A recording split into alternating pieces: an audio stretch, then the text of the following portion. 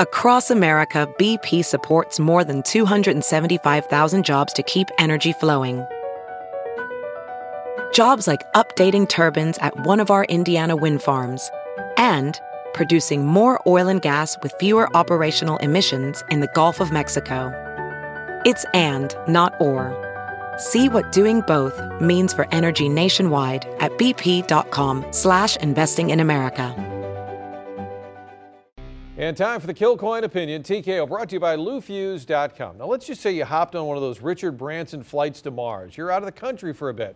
Or you sip some of that Chris Farley Hibernal where you're just out of it. Now, you come back after a 10-month absence, and Martin's talking about Mizzou Basketball. You cover your ears. You don't want to hear about it. Too depressing. Well, things have changed. While you were away, a Missouri program that was one of the worst in the country is now garnering national attention. New coach, top recruiting class, got more porters than Urban Chestnut. Yes, the Tiger talk has shifted dramatically and swiftly. But I do have some bad news. You can't get tickets. They're all gone. Not just Friday. We're talking about all season. That building was abandoned.